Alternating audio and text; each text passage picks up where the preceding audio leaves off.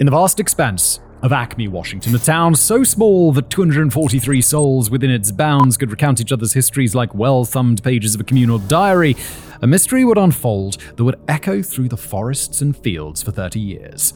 Mandy Stavik, a name now synonymous with both tragedy and the relentless pursuit of justice, vanished into the quiet whispers of the Pacific Northwest, leaving behind a community wrapped in heartache and a case that would challenge the very limits of forensic science.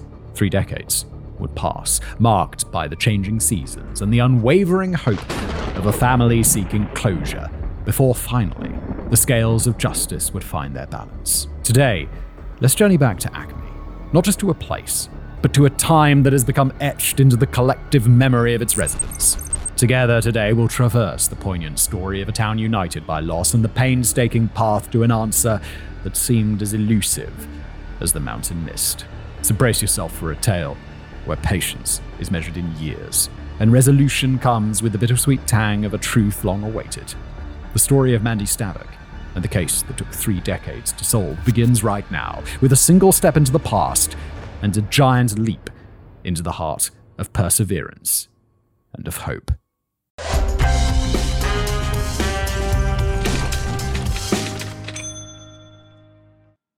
Welcome back to another episode of The Casual Criminalist. As always, I'm your host, Simon. This one's all about Mandy Stavik, the case that took 30 years to solve. I love these ones where it's like, I don't know what this is about, but I like these ones where it's like, yeah.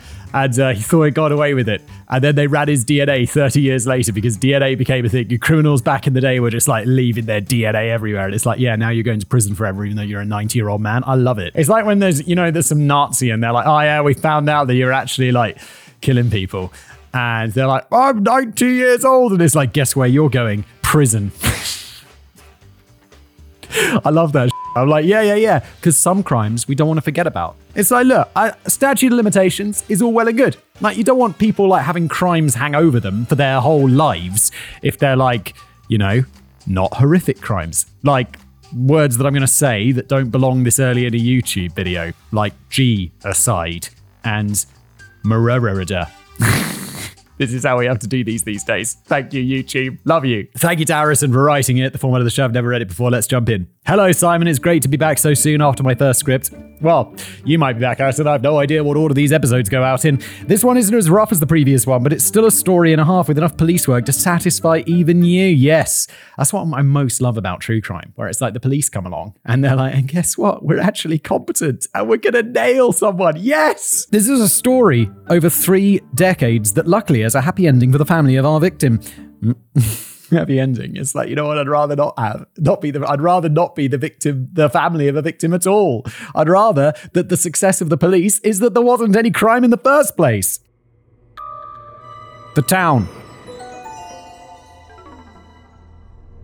Like I did last time, I want to describe Acme, Washington. Yes, Simon Acme, like the one from the Looney Tunes cartoon. Did those cross the pond? Of course they did.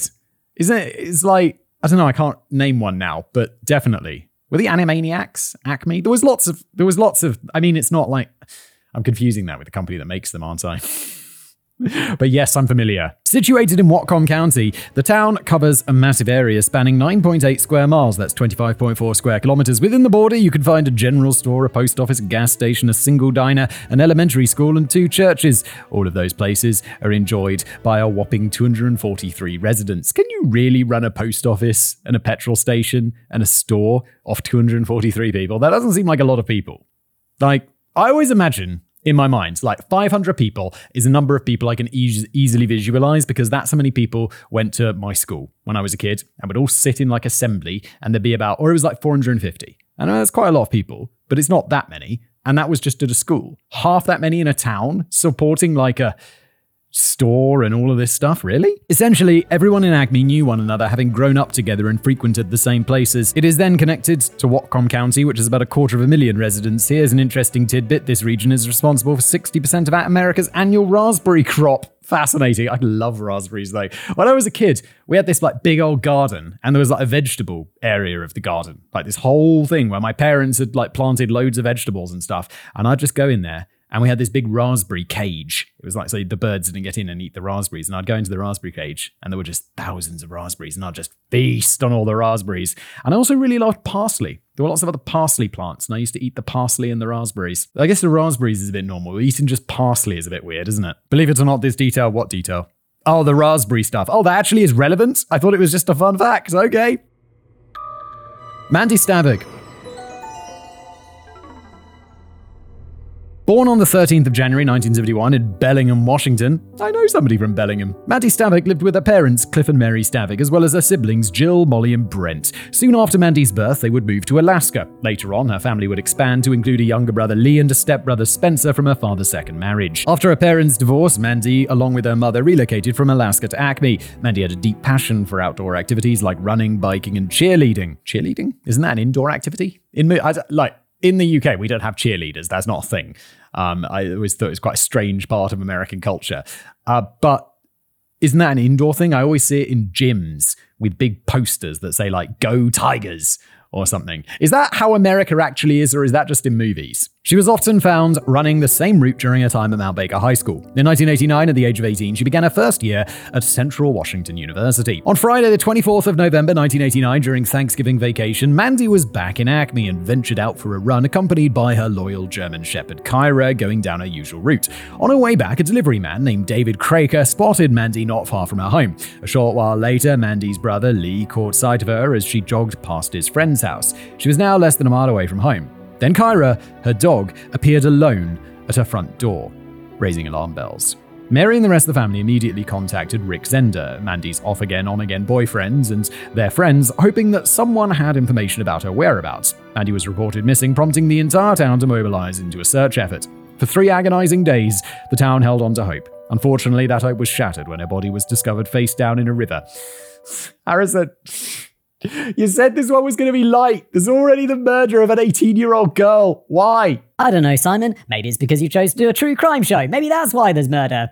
Did you not realize what you were getting into, Simon? She was unclothed except for her socks and shoes, and there were signs of sexual assault. It was determined that she had drowned. Initial investigation. On November the 27th, the police search team, led by Detective Ron Peterson, made the discovery of Mandy's body. According to Peterson, while navigating the river, the team turned a corner into a small, shallow side channel and spotted something pink. These were her running shoes, partially submerged in the riverbed. As they approached, the rest of her body came into view, lying face down. They observed matted grass and trampled bushes, but found no signs of a struggle in the water. In a later interview, Peterson, himself a father, recalled whispering softly, "I got you," as he carefully lifted her out of the water. While examining the crime scene, Peterson noticed scratches on Mandy's. I'm so glad I'm not a policeman. Or like a detective, or doing anything that is slightly grim. I'm so glad I just get to sit in my warm office and talk about this stuff, rather than actually going out there, because this would be heartbreaking. And I'm sure you get used to it or whatever, or maybe you don't. But just to go out there and be like, "Oh yeah, I'm fishing someone's kid out of a river." That's Peterson noticed scratches on Mandy's body, leading him to realize that she'd attempted to escape, likely running through the nearby raspberry bushes. This being 1989, DNA evidence was still relatively new at the time, but Peterson had received recent training from the FBI in various techniques for collecting DNA evidence, so he was extremely careful. As they conducted DNA testing, the investigators also delved into the possibility that Mandy had been stalked. David Craig had provided a lead, mentioning that it observed a maintenance truck with a large model on top of it. Imagine the way ice cream trucks look with the cone on the top. Oh, I see. Okay. Another thing that seems very American. What's that? It's a maintenance truck. Why is there a giant spanner on top? Oh, just to let people know. Just let people know because they can't read. Inside the truck, there were 2 individuals that he said looked to be in their 30s. Another man had been spotted in the vicinity of Mandy's last known location, leading the police to create a composite sketch. Mandy's boyfriend, Rick, underwent interrogation but fully cooperated and was soon ruled out as a suspect. Additionally, saliva swabs were taken from over 30 local men chosen due to their proximity to the crime scene, yet none of them yielded a match either. Wow, this is like 1989? Wasn't running DNA... 1999? Yeah, wasn't running DNA super a long process? Because they had to nowadays it's just you pay $100, or it's probably even cheaper now. You send it off to 23andMe and they're like, there you go, there's your DNA. And you're like, whoa, okay. But back in the day, it was much more expensive, right? Here, the initial investigation reached a standstill as the case went cold for 3 decades with no prospects of closure or resolution on the horizon. However, during her lifetime, Mandy Stavik had left an indelible mark on her community. and as you'll soon discover, her memory was never truly forgotten. A cold case turns hot.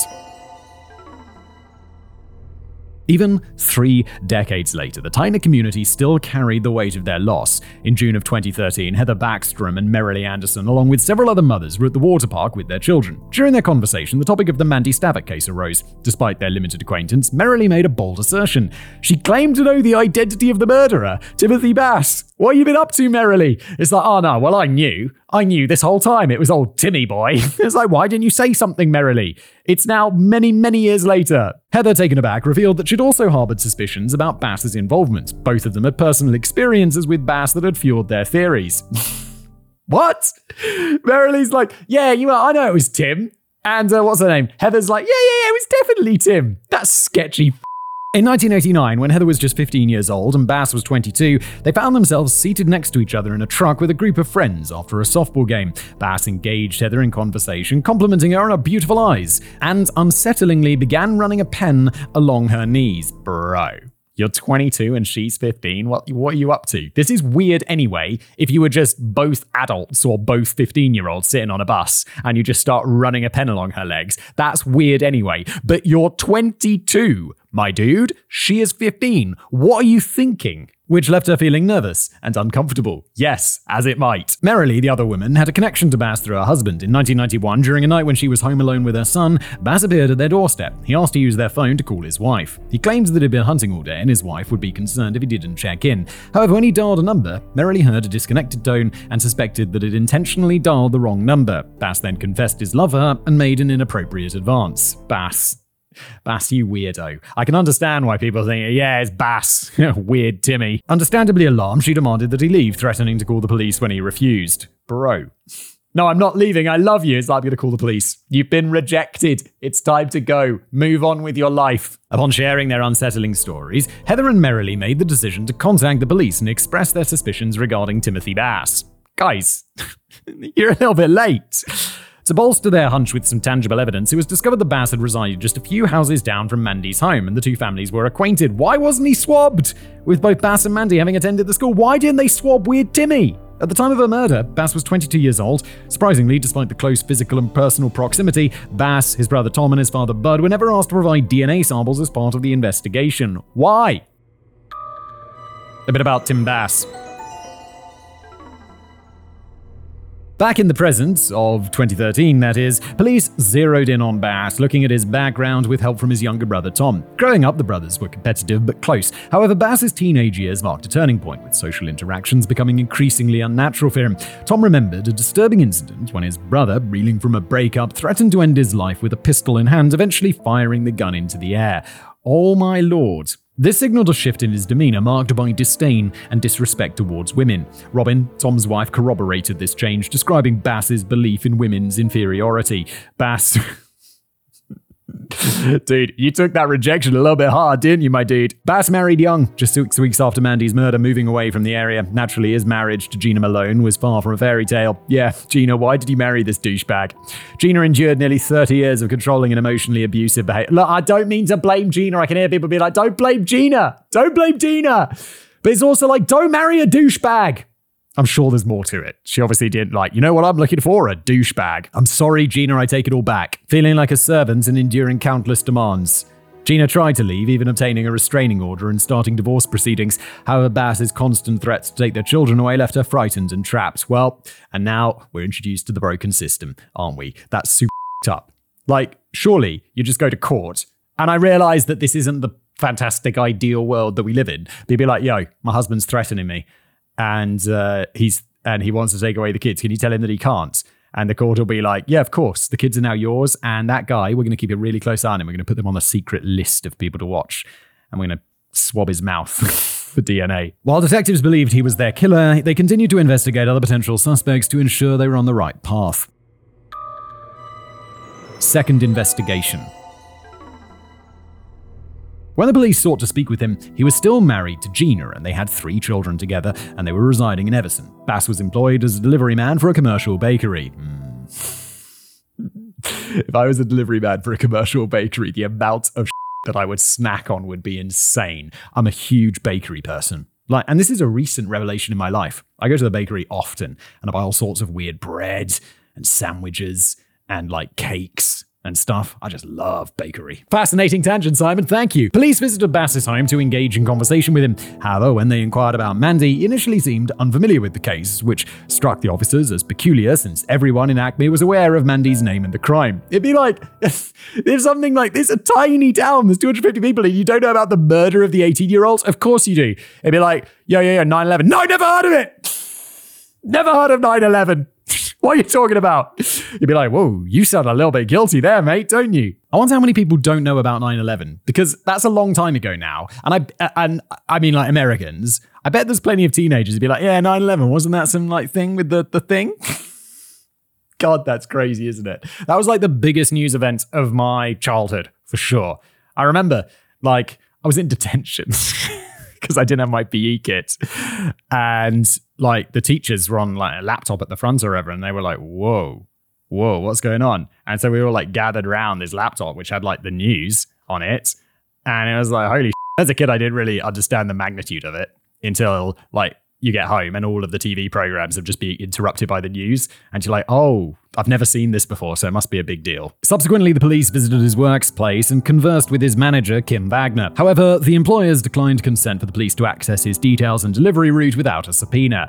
Totally not unreasonable. At the time, Kim was unaware that the police were investigating Mandy's murder. It doesn't matter. It's totally fine to refuse the police information if they don't have a subpoena. You don't have to do that. You don't know what's going on. Even if you you don't know what's going on. Like, especially that, it's like she doesn't know what they're investigating. They could be investigating her. Even if she's got nothing to hide, it's like they could be thinking you're guilty of something. You can absolutely refuse unless they have a subpoena, and also get a lawyer. Like, even if you're fully innocent, just get a lawyer just to be safe. Several years later, upon learning the nature of the investigation, Kim reconnected with police, promising to find something Bass had used from which they could potentially obtain his DNA. However, they had to decline her offer as they couldn't ask a civilian to collect evidence. Well, just come to the office and collect it. Nonetheless, they could accept it if it was brought to them. Kim, determined to help, took matters into her own hands. Wait, what? Oh, okay, so they just can't ask her to collect evidence. So they're like, well, look, Kim, we can't ask you to collect evidence, but if you happen to come in with it, then that'd be great, wouldn't it? I mean, that'd be wonderful. But we can't ask you to do that, but if you did. I 100% volunteered to do it, she stated. The reason I wanted to know was I'm a mum now. If something happened to my daughter, I'd want someone to help me. And the thought of her mum never having an answer of who did that to her daughter, if I could help her find that peace, I wanted to do it. Kim kept a close eye on Bass. When the bakery acquired a water cooler, she observed him drinking from one of the plastic cups and then disposing of it. She looked into the garbage, saw his cup, and immediately took it out, carefully avoiding the rim along with a can of Coke. She kept it in her desk drawer, heart beating out of her chest. When investigators sent the cup for testing, they discovered that the DNA retrieved from it matched the DNA found on Mandy Stavik's body. This is going to be like the shortest casual criminal list over the longest period ever. It's just like, boom, guilty. Get him in the chair. This conclusively proved that Bass had been involved in the murder. Following the DNA match, detectives confronted Bass as he left work. Detective Kevin Bohe questioned him, asking if he had any relationship with Mandy. He initially denied any involvement, claiming that he'd never even kissed her. Bohe pressed, asking why his DNA was found on her body. His demeanor shifted from denial to confusion, questioning how they obtained his DNA. Wrong question. Your answer should be, what? Not, how'd you get my DNA? Shortly after this conversation, on December the 12th, 2017, which was 28 years after Mandy's death, police arrested the 50-year-old Bass in the bakery parking lot. He was charged with kidnapping, murder. As he was handcuffed, Detective Bohe informed him of his arrest for the murder of Mandy Stavik. Later that day, on her birthday, Sheriff Bill Elfo came knocking on Mary Stavik's door. Mary Stavik recalled stating, he said, "We've got him." That's all he said. "We've got him." And I said, "Who?" I really never dreamed. I never dreamed it. The trial marked the beginning on the path of justice. Each year, as Elfo met with Mary at the same family home in their tight-knit community along Highway 9, he had briefed her on the progress the sheriff's office had made in the case. In an interview with the Birmingham Herald, Elfo explained, "We would provide her updates just to let her know that we hadn't forgotten about her or her daughter." Now, after so many years, he proved that they had indeed remembered Mandy. To quote Elfo again, "I think the highlight of my career, and it's been a long one, is being able to tell Mrs. Stavik that the case has finally been solved. People have traveled the world trying to solve the case. There's been lots of effort from a lot of different detectives. Generations of detectives have come and retired. This has been something our deputies have worked long and hard on. We're really proud of people that put work into the case, and we will hopefully have justice for Mandy and her family. Look, I don't want to put down what Elfo has done, and all of the commitment to this and stuff, but isn't the break in the case that these two women were just having a chat and was like, yeah, that Tim Bass is a dodgy dude, isn't he? Tim Bass's trial was scheduled for April the 8th, and he remained in Whatcom County Jail with his bail set at $1 million. What? Bail? America, he murdered someone. How about no bail for murderers? If convicted, he could face 20 years to life in prison. Whatcom County prosecuting attorney David McEachran, who had worked on the case from the beginning, mentioned that he would likely return as special prosecutor for the trial as he planned to retire at the end of the year. McEachran expressed his desire to see the case through to its conclusion, stating, "I've worked on the case since 1989, and I would love to see it to the end." Trial and aftermath. For prosecutor McEachran, the journey to justice had been a very long one. At the age of 44, when Mandy Stavik was murdered, he is now 73 and had come out of retirement for this deeply personal case, insisting on not receiving any payments. Emotionally, he reflected, "She was a good kid. It just shouldn't have happened. It shouldn't have happened at all." Driven by his heart and his intellect, McEachran was determined to see this through. After 3 decades of heartache, fear, and frustration, the trial of Mandy's alleged killer finally commenced. The state's case appeared straightforward. To quote McEachran in his opening statement, "The defendant's DNA was inside her. We know that she was kidnapped. She was and then she was killed." However, defense attorney Stephen Jackson presented a different narrative to the jurors, insisting that his client was innocent. Jackson even suggested a shocking theory, the possibility of consensual sex between Bass and Mandy Stavik in the hours leading up to her murder. He argued there was no signs of a struggle. Evidence of sexual contact is not evidence of During the interrogation after his arrest, Bass insisted, "Everything I've said's the truth." He described his relationship with Mandy as initially a friendship that gradually became more physical. Although they didn't engage in intimate activities frequently, it was mostly kissing and such. Stark Follis, one of Bass's defense attorneys, went on to suggest a scenario where Bass and Mandy met during a Thanksgiving break and had an intimate relationship. When asked about proof, especially considering that no one saw them together and there were no telephone calls between them,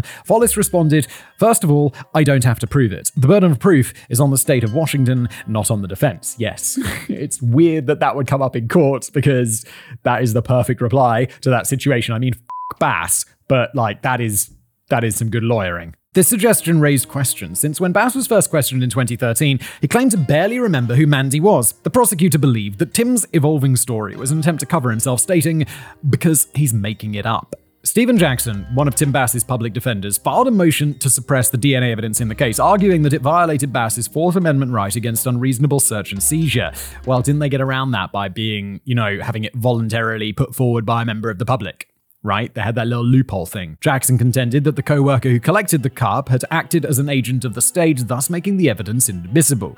To establish someone as an agent of the state, it needs to be shown that the person conducting the search intended to assist law enforcement efforts rather than pursue their own objectives, and the government was aware and approved of their actions. However, during a suppression hearing in late August, Judge Raquel Montoya Lewis ruled against suppressing the DNA evidence. That's going to be the crux of it, isn't it? Because if they suppress that, they know he's guilty and he walks free. But if they don't suppress it, he's entirely because it's DNA. She determines that although Bass had a reasonable expectation of privacy at work, the co-worker was not acting as an agent of the state and therefore Bass's rights were not violated. Good. Judge Montoya Lewis explains that there was little evidence presented during the testimony at the suppression hearing suggesting that detectives had instructed the co-worker directly or indirectly to collect an item containing Bass's DNA. She noted that because the woman had initiated the idea on her own and expressed a sense of obligation to help, she was not acting as an agent of the state. As a result, the DNA evidence could be used during the trial. Subsequently, Stephen Jackson appealed Montoya Lewis's decision to the Court of Appeal. However, the Court of Appeals Commissioner Mary Neal denied the review of Montoya Lewis's decision to not suppress the evidence. Neal stated that Mr. Bass has not demonstrated that the court's conclusion is obvious error. Good. Testifying for the prosecution was Kim Wagner, the woman responsible for retrieving the DNA evidence that connected Bass to the crime scene. Despite feeling terrified, she knew she had one more task to complete. Oh, don't worry, Kim. He's going away to prison forever. Isn't he 60-something or 50-something? He's dying in prison. Kim, while on the witness stand, expressed her desire to do the right thing for Mandy, stating, "If Tim was potentially involved in that crime, I wanted to do the right thing for Mandy. The defense aimed to use scientific evidence to support Bass's account and called upon Dr. Elizabeth Johnson, a forensic expert. She testified that the semen could have been deposited up to 2 days before Mandy's death, with the most consistent time frame being within hours to days, possibly up to 48 hours. In contrast, the prosecution's expert, the original medical examiner from 30 years ago, Dr. Gary Goldfogel, disagreed. He argued that various indicators suggested it occurred much sooner and that it was consistent with Mandy being and killed before being deposited in a river and then drowning. Following the expert testimonies, it was Gina Malone's turn to take the stand. As Bass's ex-wife, who divorced him after his arrest and the claims regarding his affair with Mandy, she described her nervousness and discomfort, stating, "I was so nervous and I was shaking. I don't even want to see his face." During her testimony, Gina Malone revealed that she had witnessed Bass asking his mother to lie for him by implicating his own father. He had asked, "Can we say Dad did it?" Despite his father having passed away more than a decade earlier, his mother's response, to nobody's surprise, was a resolute no. As Bass's trial continued, it became a nightmarish family reunion. His brother Tom also took the stand. Tom explains the emotional turmoil he experienced leading up to his testimony, saying, "It was agonizing. As hard as it was, I knew I had to do it." Tom Bass recounted that during the investigation, his brother had confessed to sleeping with Mandy Stavik decades ago and then asked Tom to tell the police that he had also slept with her. Tim's motive appeared to be to make it seem like Mandy had multiple sexual partners. Tom struggled with how to respond to the request, saying, "You believe me, right? I don't know what to say." Tom Bass went on to describe another damning incident that occurred after the arrest, adding to the mounting evidence against him.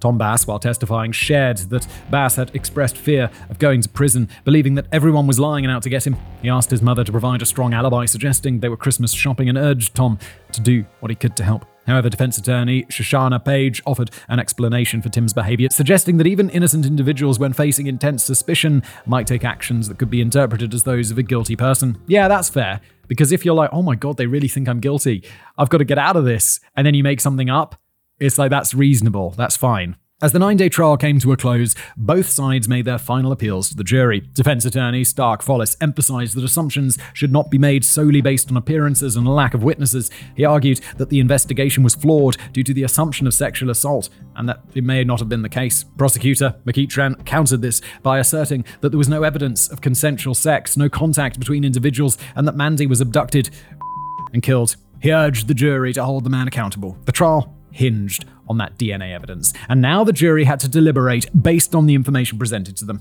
Oh, come on. It's a lock-in, isn't it? One juror mentioned the possibility of a secret relationship, highlighting the complexity of the case. Yeah, but even his family's like, yeah, no, I can't stand up for him. No, he asked me about all this stuff, and it's just like, no, I don't think so.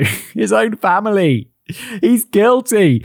As the jury in the Mandy Stavik case deliberated, the passage of time felt excruciatingly slow. Reporters noted the weight of the situation, quote, 30 years of wondering, 2 weeks of trial, 5 hours of deliberations. Juror Molly Brighton expressed her fear and hope, urging her fellow jurors to do the right thing. Mandy Stavik, Mandy's mother, understood the gravity of the situation, knowing that the jury had to reach a unanimous decision. Oh, really? I guess, does it be 12 out of 12? I thought it was like 9 out of 12 or something. She prayed that they wouldn't face a hung jury, which would require starting the process all over again. While no one had testified to seeing Bass and Mandy together, juror Ed Beeman explained that they had approached their deliberations like investigators and attorneys. They meticulously examined the evidence, using posters and maps, and discussed every aspect of the case. Juror J. Van Mersbergen mentioned that a portion of the jury was focused on whether there might be reasonable doubt. Ultimately, deliberations lasted a little over a day, signifying the gravity and complexity of the decision that they had to make. In the courtroom, the tension was palpable as the court clerk announced the verdict. We, the jury, find the defendant, Timothy Forrest Bass, guilty of murder and kidnapping. Molly Brighton, one of the jurors, expressed the overwhelming relief that she felt. Reporter Peter Van Sant questioned Detective Ken Bohe about the emotional moments when he witnessed Mandy's family embracing and shedding tears. Bohe affirmed that at that moment he thought, this is why we do what we do. Prosecutor McEachran acknowledged the incalculable harm caused by the crime and stated that the justice served couldn't make up for it, emphasizing that Bass should never be released. 6 weeks later, during the sentencing phase, Mary and Molly Stavik were too emotional to speak, so Molly's husband, Mike Brighton, addressed the court on their behalf. He emphasized that the family could never fully heal and called for Bass never to be allowed to walk free. Then, it was the Bass family's turn to speak. Tim's mother, Sandra Bass, insisted that her son never tried to blame his father for Mandy's death, countering earlier claims. The judge offered him the opportunity to speak. Newly convicted murderer Tim Bass spoke in court for the first time, asserting his innocence. I would first like to say that I'm 100% innocent of this crime. Furthermore, I don't believe I received a fair trial. In saying that, though, the better man in me says I should say very little today and give this day to the Stavik family. However, the judge remained unswayed and sentenced Bass to the maximum term, nearly 27 years. Bass couldn't receive a life sentence because prosecutors hadn't charged him with premeditated murder, as they were uncertain about their ability to secure a conviction on that charge. The judge addressed Bass, noting the decades of living free from responsibility and the web of lies that ensnared his family and others. Despite Bass's claims of innocence, Gina Malone, his ex-wife, firmly believed in his guilt, stating, "He's as guilty as hell." Oh my god.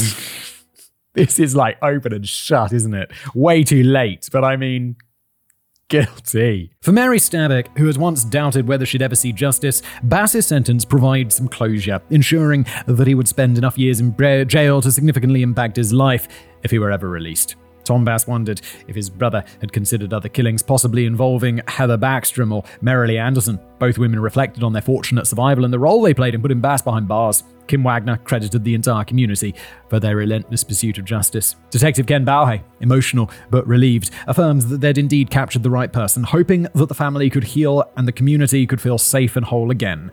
Bass will be eligible for parole in 24 years. He's currently serving his sentence at Clallam Bay Correction Centre on the Olympic Peninsula. His tentative release date is set for 2045. While Bass's legal team mentioned plans to appeal, there have been no further developments in this regard. Dismembered appendices. Tragically, Mandy was not the only child the Stavik family had lost. Her older brother Brent had been murdered in 1975 when the family still lived in Alaska, and her stepbrother Spencer died in a boating accident just a year before Mandy's death. Oh my god. Why do we have to end on that? That's so savage. Oh. As she was involved in numerous sports during high school, Mandy grew very close to Jim Freeman, a coach. He became a father figure to the girl, encouraging her to push herself. He would go on to deliver a eulogy to a crowd of over 1,000. In honor of her memory, a scholarship fund was established in her name at the Mount Baker High School. Additionally, her sister Molly named her daughter after her. Wow.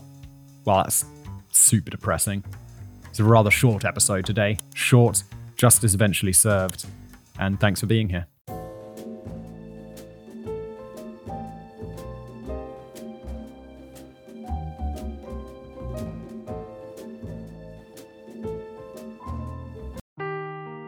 Seeking the truth never gets old. Introducing June's Journey, the free-to-play mobile game that will immerse you in a thrilling murder mystery. Join June Parker as she uncovers hidden objects and clues to solve her sister's death in a beautifully illustrated world set in the Roaring '20s. With new chapters added every week, the excitement never ends.